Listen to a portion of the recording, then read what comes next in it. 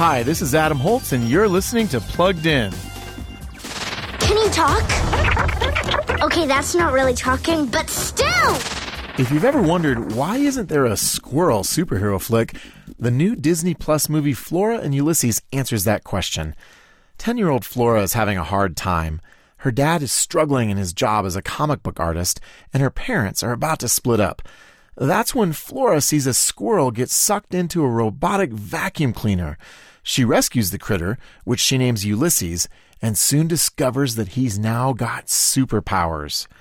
Flora and Ulysses includes some mild peril and a bit of innuendo. Mostly, though, it delivers upbeat messages about love, family, and perseverance. So we're giving it a 4 out of 5 for family friendliness. Read the full review at pluggedin.com/radio. I'm Adam Holtz for Focus on the Family's Plugged In Movie Review.